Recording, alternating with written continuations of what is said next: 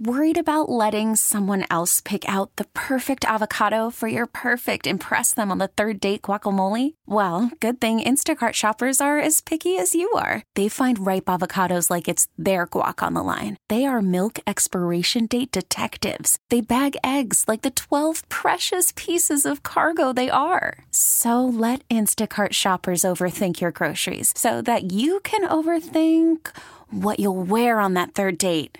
Download the Instacart app to get free delivery on your first 3 orders while supplies last. Minimum $10 per order. Additional terms apply. It's 930 in 716. Coming together in the wake of horrific tragedy.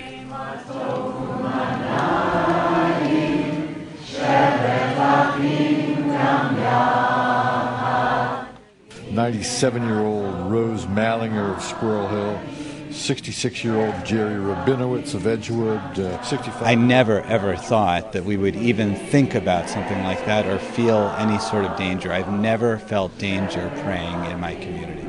We have to be very loud in saying we are the majority. I'm Tim Wenger on 930 in 716. 11 people were killed after a man walked into the Tree of Life Synagogue in Pittsburgh with an assault-style rifle and opened fire.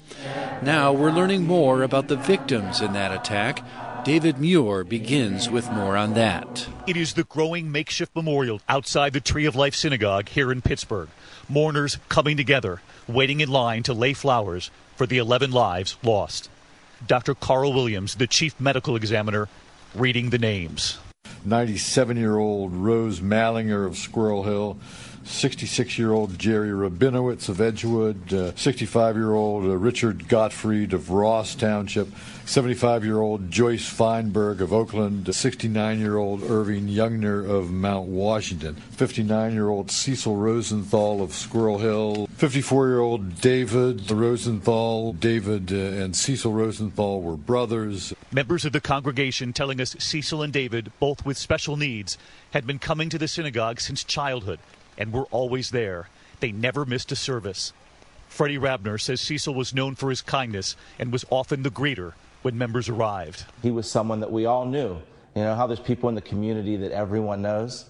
He's one of those guys where if I'm driving home from work, I would toot my horn and give him a honk, and he'd give me a wave. And for us to learn that he passed away, it's a symbol of how senseless this act of violence was, because you don't get a more innocent, harmless individual who doesn't have an ill bone in his body. 84-year-old Bernice Simon of Wilkinsburg, 86-year-old Sylvan Simon of Wilkinsburg.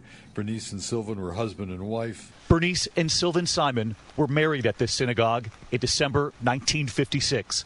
The Pittsburgh Post-Gazette wedding announcement from back then. Sylvan Simon's wed Saturday in a candlelight ceremony, it reads. The bride carried a white Bible with white orchids. 71-year-old Daniel Stein. Daniel was a new grandfather. Daniel's son Joe posting on Facebook writing, "My mom, sister, and I are absolutely devastated and crushed." 88-year-old Melvin Wax of Squirrel Hill. Bill Cardiff called Wax a close family friend. He's a gentle man, very easygoing, simple, quiet, likes to tell jokes. His passions in life were going to shul, synagogue. That was his routine. That was as important to him as having breakfast for most people. The shooting rampage is being decried as the deadliest attack on Jews in U.S. history. Statistics show that long before the gunfire, anti-Semitism has been on the rise in the United States. Jews make up only about 2% of the U.S. population, but in annual FBI data, they repeatedly account for more than half of the Americans targeted by hate crimes committed due to religious bias. The Anti-Defamation League identifying nearly 1,986 anti-Semitic incidents in the U.S. in 2017 alone, up from 1,267 in 2016. It also reported a major increase in anti-Semitic online harassment. In Amherst Sunday night at Temple Beth Zedek,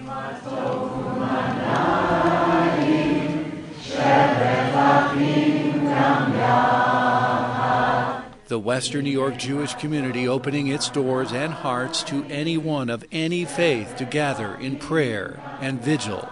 Tonight we welcome you into this holy space, into this holy sanctuary. Rabbi Alex Lazarus Klein. We do so with open arms, with an open heart. We are overwhelmed by everyone's presence here. Some of you have come because you can't stop the tears from flowing. Some of you have come in support of the Jewish community. Some of you have come as fellow travelers. Some of you have come just because you don't know what else to do. And if I could, I would go up to each of you and welcome you with a hug and a kiss and tell you it matters that you came. In times like this, we don't know what to do. Sometimes as a Jewish community, we really, really feel that. I've been on Squirrel Hill. Squirrel Hill, the Upper West Side, parts of Miami are like places where Jews go to feel safe. They are the meccas of the Jewish community.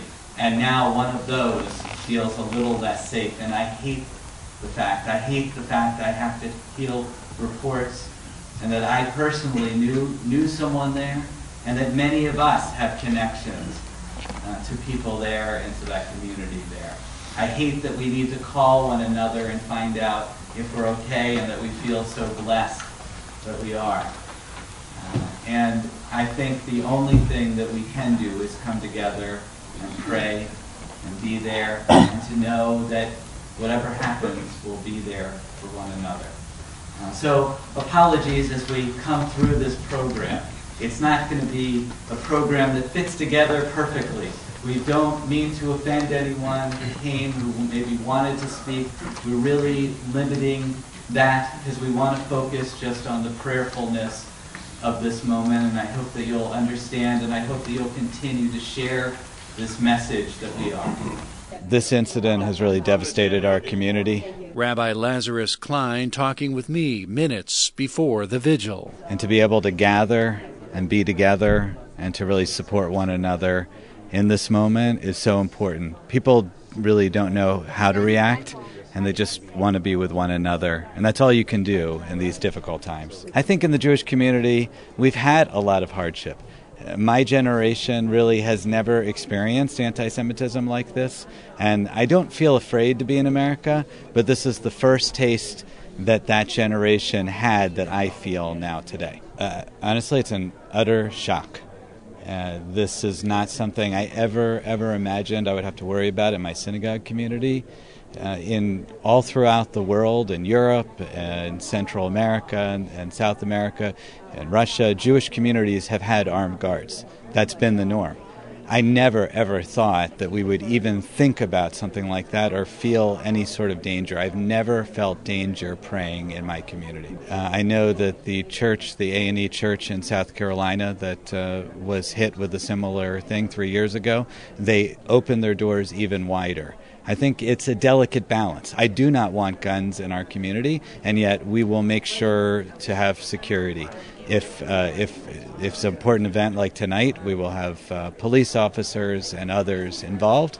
But in general, it's important that people feel welcomed. We don't want to put up barricades to people entering our communities. It's a very meaningful and painful night. For Lana Benetovich particularly, president of the National Federation for Just Communities in Western New York, talking with me at the vigil. But one that is filled with hope and support for each other, and particularly with support for the families, the dear families in Pittsburgh.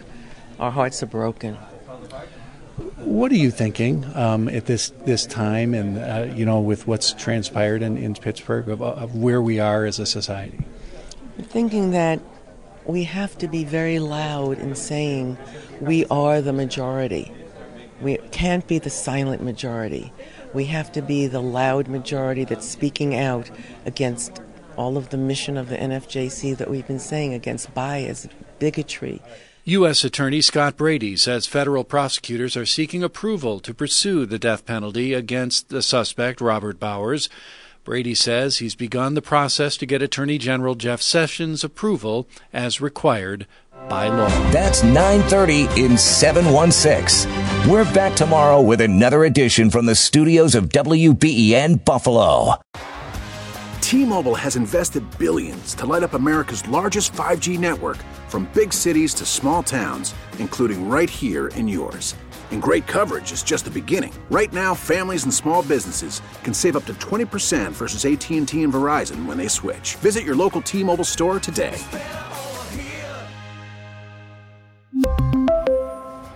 Plan savings with 3 lines of T-Mobile Essentials versus comparable available plans. Plan features and taxes and fees may vary.